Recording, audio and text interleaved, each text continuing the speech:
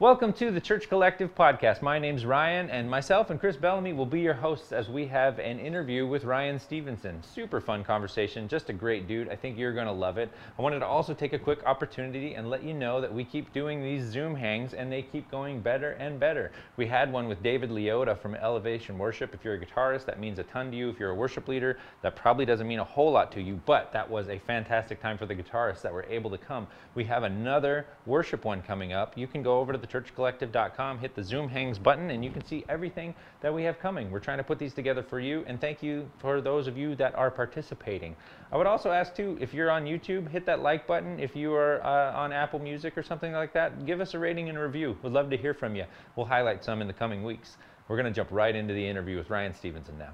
I think pretty much as soon as I release a record, I will just kind of take a minute to breathe and let it, just kind of take a minute to get some inspiration and just like really appreciate those songs and let those songs have their space. But I feel like pretty quickly after I release something, I'm kind of already, because I've had those songs for a long time. They're brand new to everybody else, but I've been living with them for over 2 years, so I'm kind of chomping at the bit. I pretty much start right away, digging in and trying, just coming up with new songs and new perspectives. And so I think it kind of happens pretty quick. I hope that answers your question. Was it like, were you writing it over the quarantine process, or was it already kind of established before that? No, it was done. I pretty much had this record done months ago. And when this record, Wildest Dreams, our original approach was we weren't going to do a record. We were just going to go song at a time, like just have songs. So it was a really beautiful process, honestly, because I didn't focus on trying to put a whole big record together. I just focused on the song and the song and the song. Like, I just knew, okay, we're just going to release a song at a time. So that song is just going to be the best it can possibly be. And I'm just going to take my time and craft that song to make it so special, because we're just going to let a song out at a time. Well, we did that for months and months and months. And then we had all these songs and we're like, man, this is a record. This is a hit record. Like, every song is amazing. We need to just put this record out. So approaching it with a single mentality and then putting all those on one record was amazing. And it just took a lot of pressure off to try to get a bunch of songs together. And it was a really cool process to just sit and spend time with the Lord, spend time, looking at life and finding inspiration through things that myself and people were going through. I mean, it wasn't rushed, for sure. And we didn't have 50 to 100 songs and being pitched songs all the time. Like, I've never done that. I don't do that. That's not how I write my records. I don't really take song pitches from anybody. I like writing my songs. And so we didn't have a batch of 75 songs to go through. We just went one at a time, dug in there and got them. Yeah. Talk a little bit that when you're songwriting, I love to hear how different it is between people, but like, do you find like an idea that you run with, like both musically or lyrically, or do you think like, I'm going to write about beauty right now, so let's write a beauty? Like, talk a little bit about how do you like get a seed for a song? Yeah, that's a fine line. For me, how do I say this? I have realized that I have to wait for a song to come to me.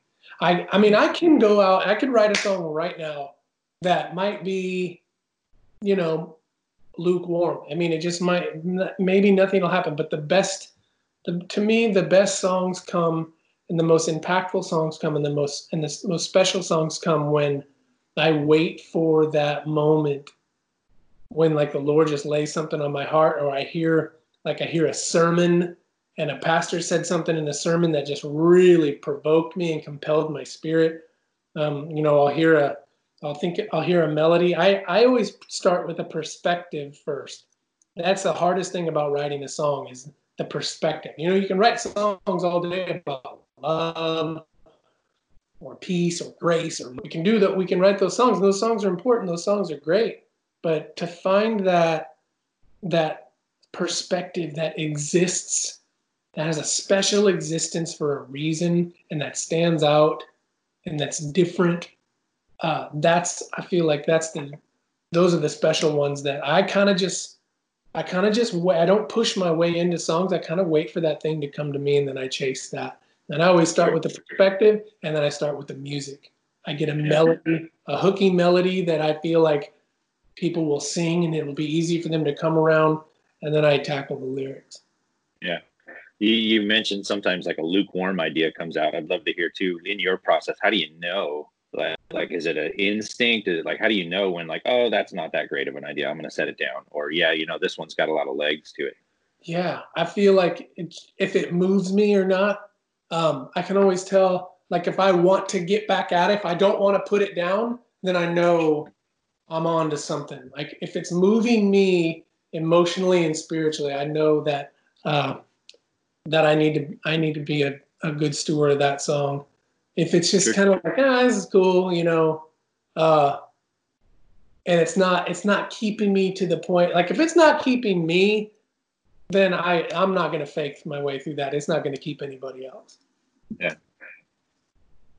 Is there any songs that you wrote that maybe weren't intended for this season, either with the virus or with social injustice, but just you're seeing now, like, wow, this is really pertinent to this time?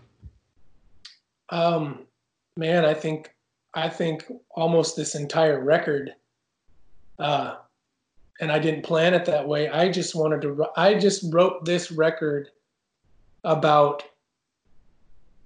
what myself and my community are going through and things that we're seeing, trials that people are walking through, difficulties, uncertainties. I mean, we live in an uncertain world. If you listen to this record, the common thread throughout the entire thing is God meets us in the uncertainty in a beautiful way every time. We're never outside of the goodness of him. Whatever our situation looks like, whatever the uncertainties we face, he somehow has a way of redeeming and making beauty from ashes. And I just believe that with my whole heart, even though if sometimes things don't look the way I think they should look, or things aren't going the way I think they should be going. I think that he's just amazingly brilliant the way he orchestrates our steps. And this record is just a perfect example of that. Like I had no idea that we were going to get shut down due to a pandemic and not be able to play shows for the rest of the year. And then, with, all the social issues that we're having in our country, and the division and the uprising, even in that, I still feel like the Lord is involved in the details, and he's causing all things to work together for good. And that's what all these songs are speaking to directly, those things. Wildest dreams, through it all, the best is yet to come. All I need, like I could probably find a reason for every single song on this record to land right in the middle of where we are at currently as a society. And I didn't plan it that way. Yeah. I'm looking at your tour schedule, and are all of them canceled, or do you have any plans for the rest of the year? Yeah. I feel like everything that you see on the calendar right now is pretty subject to be rescheduled, because I feel like every month, events that have stayed on the calendar, we're finding out that, well, we're actually going to have to move that to 2021.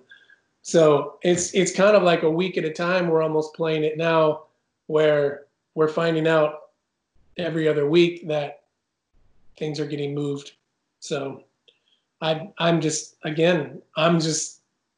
so uncertain, you guys. I mean, I have no idea what's going to happen, but I'm just not freaking out. Like I know that sounds cliche, but we pretty much have no income right now, and we're not playing any shows, and I'm not selling any merch, and the things that keep my family and I alive, we're not doing that. We haven't done it for 3 months. So I'm just like, okay, God, like, I trust you. Like, I really do trust you. I'm freaking out internally a little bit, but I just have to believe that you're going to come through and you're going to be here for us. Like, you have never let us down. I can't find a time you've ever let me down. So why would you start letting me down now?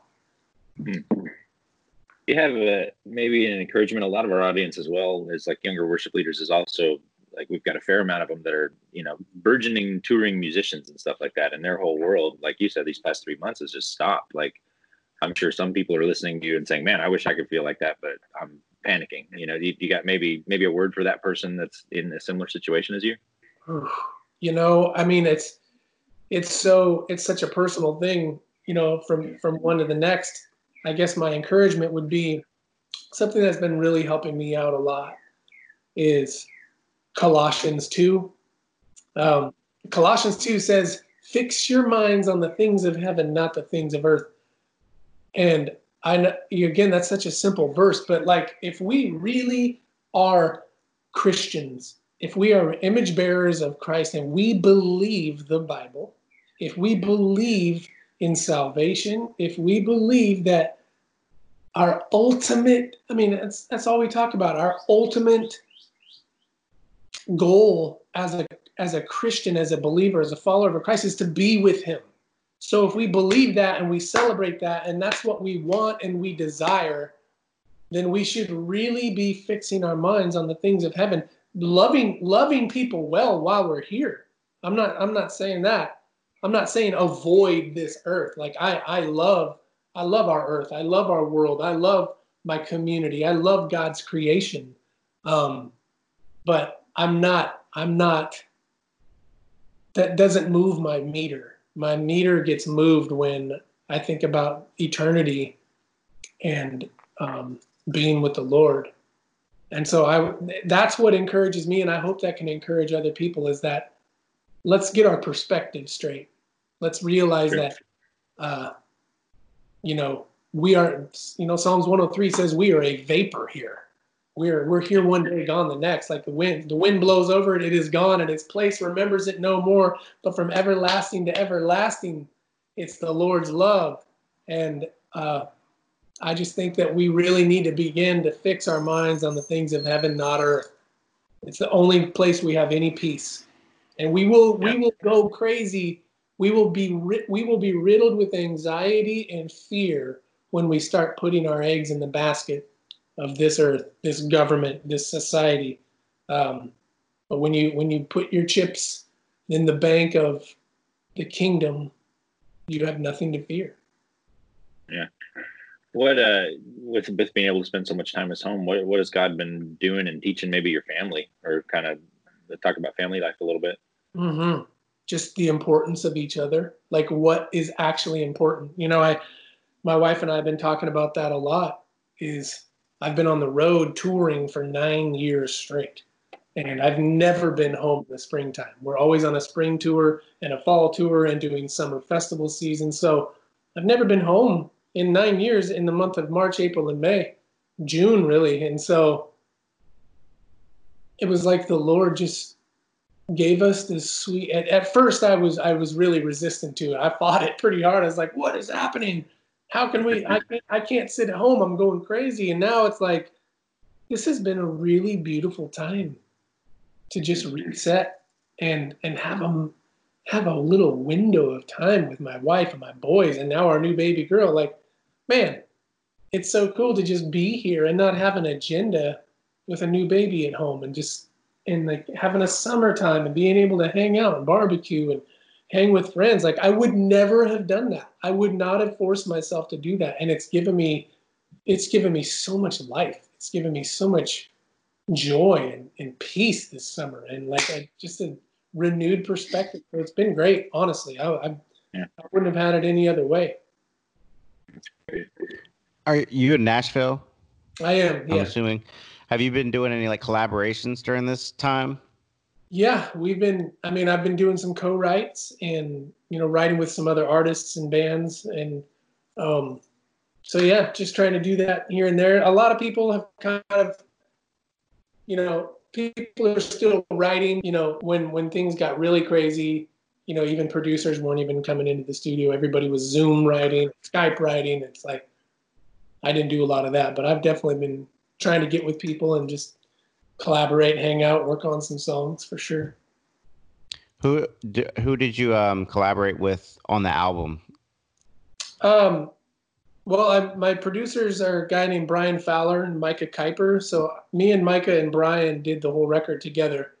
But I mean, Toby McKeon is a huge part of everything that I do. He's my kind of direct A&R, if you will. We work really closely on stuff. We wrote the title track "Wildest Dreams" together, me and Toby. And then Toby, puts his ear on everything. I collaborated with one of my old buddies named Paul Wright, who used to be a goatee artist. Paul and I did a song together.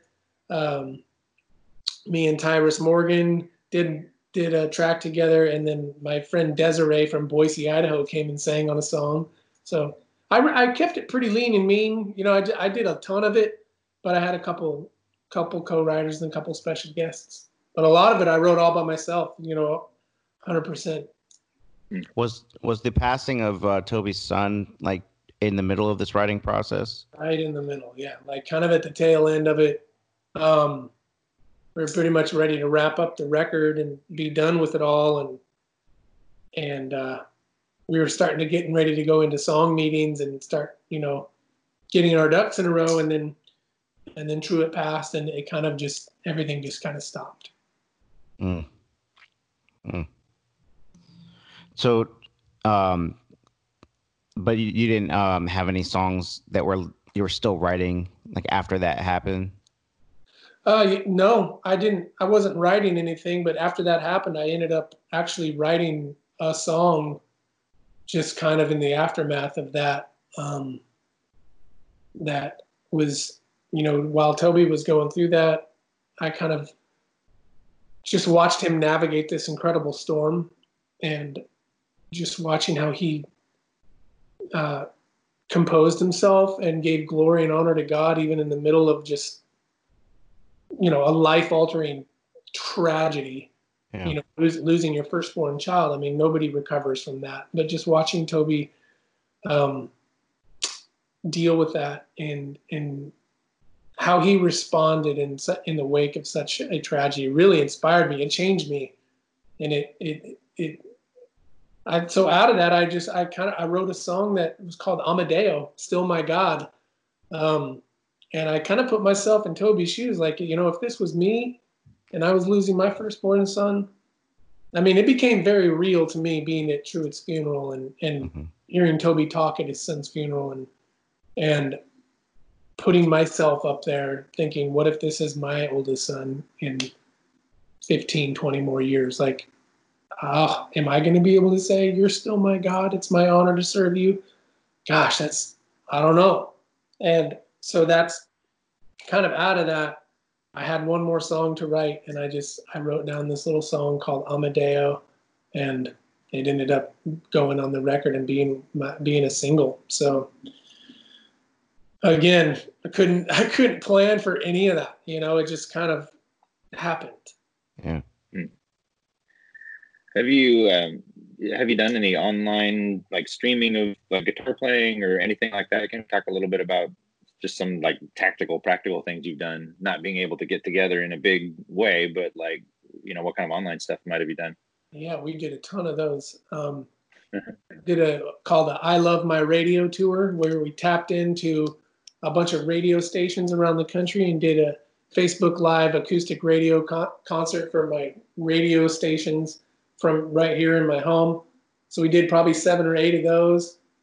We've done some live concerts for like Samaritan's Purse with Kirk Cameron and some of those guys.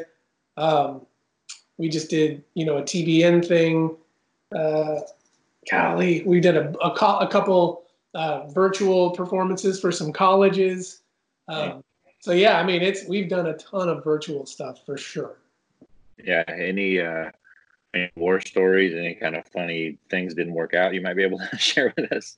I mean, no horror stories. Uh, Overall, I mean, with technology now, it's like these virtual things have actually been pretty smooth. sure. So we've just kind of been able to pipe right in and channel in, and away we go. So it's been pretty easy. And but I really miss being with people. Like, I need to get back out there. Sure. What's your like pre-story? How did you get into music? Did you go to school for music? Did you study music, or was everything homegrown? Like, how did it evolve? Yeah. Wow. Good question. No, I'd never taken any music lessons, no guitar lessons, no singing lessons. I grew up on Michael Jackson and George Michael in a band called Wham. Um, so I was a pop music lover from the time I was just a little kid. Grew up on pop music, then got really into pop music and hip hop in the 90s. Um, and I loved the drums. Like, that's my primary instrument, is the drums. I'm really a drummer. Started playing the drums in the second or third grade. But my youth pastor got me a guitar for a graduation present from high school. Put this guitar in my lap, and it didn't make any sense to me. But my freshman year of college, when I went away to school, I picked up this acoustic guitar and started playing it, and it just, like, I could just do it. It just made sense. It was easy.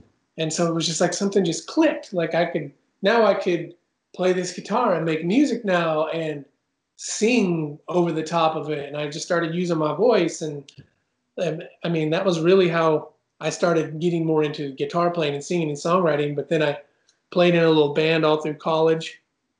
And then, that kind of did its thing. We played in a college band for about 4 or 5 years. And then I took a little break and went back to school, got my paramedic license in the state of Idaho. And then probably year 7 of my paramedic career, I got signed to a record deal.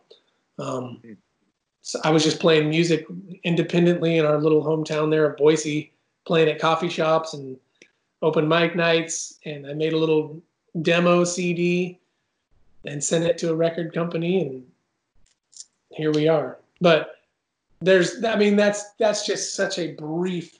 That story has so many crazy, quirky, weird, unconventional moving parts to it. We would need a whole nother hour to tell you the ins and outs of that. But basically, in a nutshell, while I was working as a paramedic, I saved a lady's life who had gotten struck in the head by lightning.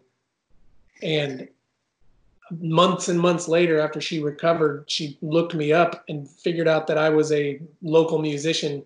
And so she helped me get into a recording studio to record some songs. And that got me my record deal and got me out of being the paramedic into Christian music. Well, I think I saw a post on your Instagram about that. And what song was that? Was that Speak Life, the song? No, it was called Yesterday, Today, Forever, which was my first kind of demo EP. And then that kind of led me to write Speak Life, which got me in front of Toby, Okay. all this other stuff. Because, yeah, I remember seeing a shot of, I think it was the lady and then Toby, and you were, Yeah. Got it. Okay. Yeah, Yep. I was wondering how that fit together, but that makes sense now. Yeah, she helped me record some music, basically gave me some money. I used that money to record, got a record deal, a licensing deal. I put a couple songs out, and then shortly into that first little licensing deal, my label dropped me.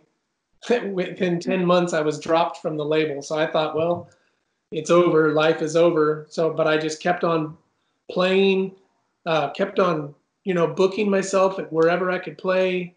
And during that time, I wrote a song called Speak Life and was recording it in Nashville and working on another independent project. And that's when Toby, my world collided with his, was through Speak Life.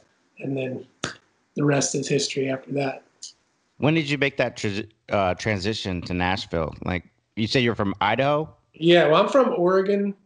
Yeah, born and raised in Oregon. My wife is from Boise. We lived in Idaho for a few years while I was working as a paramedic. And then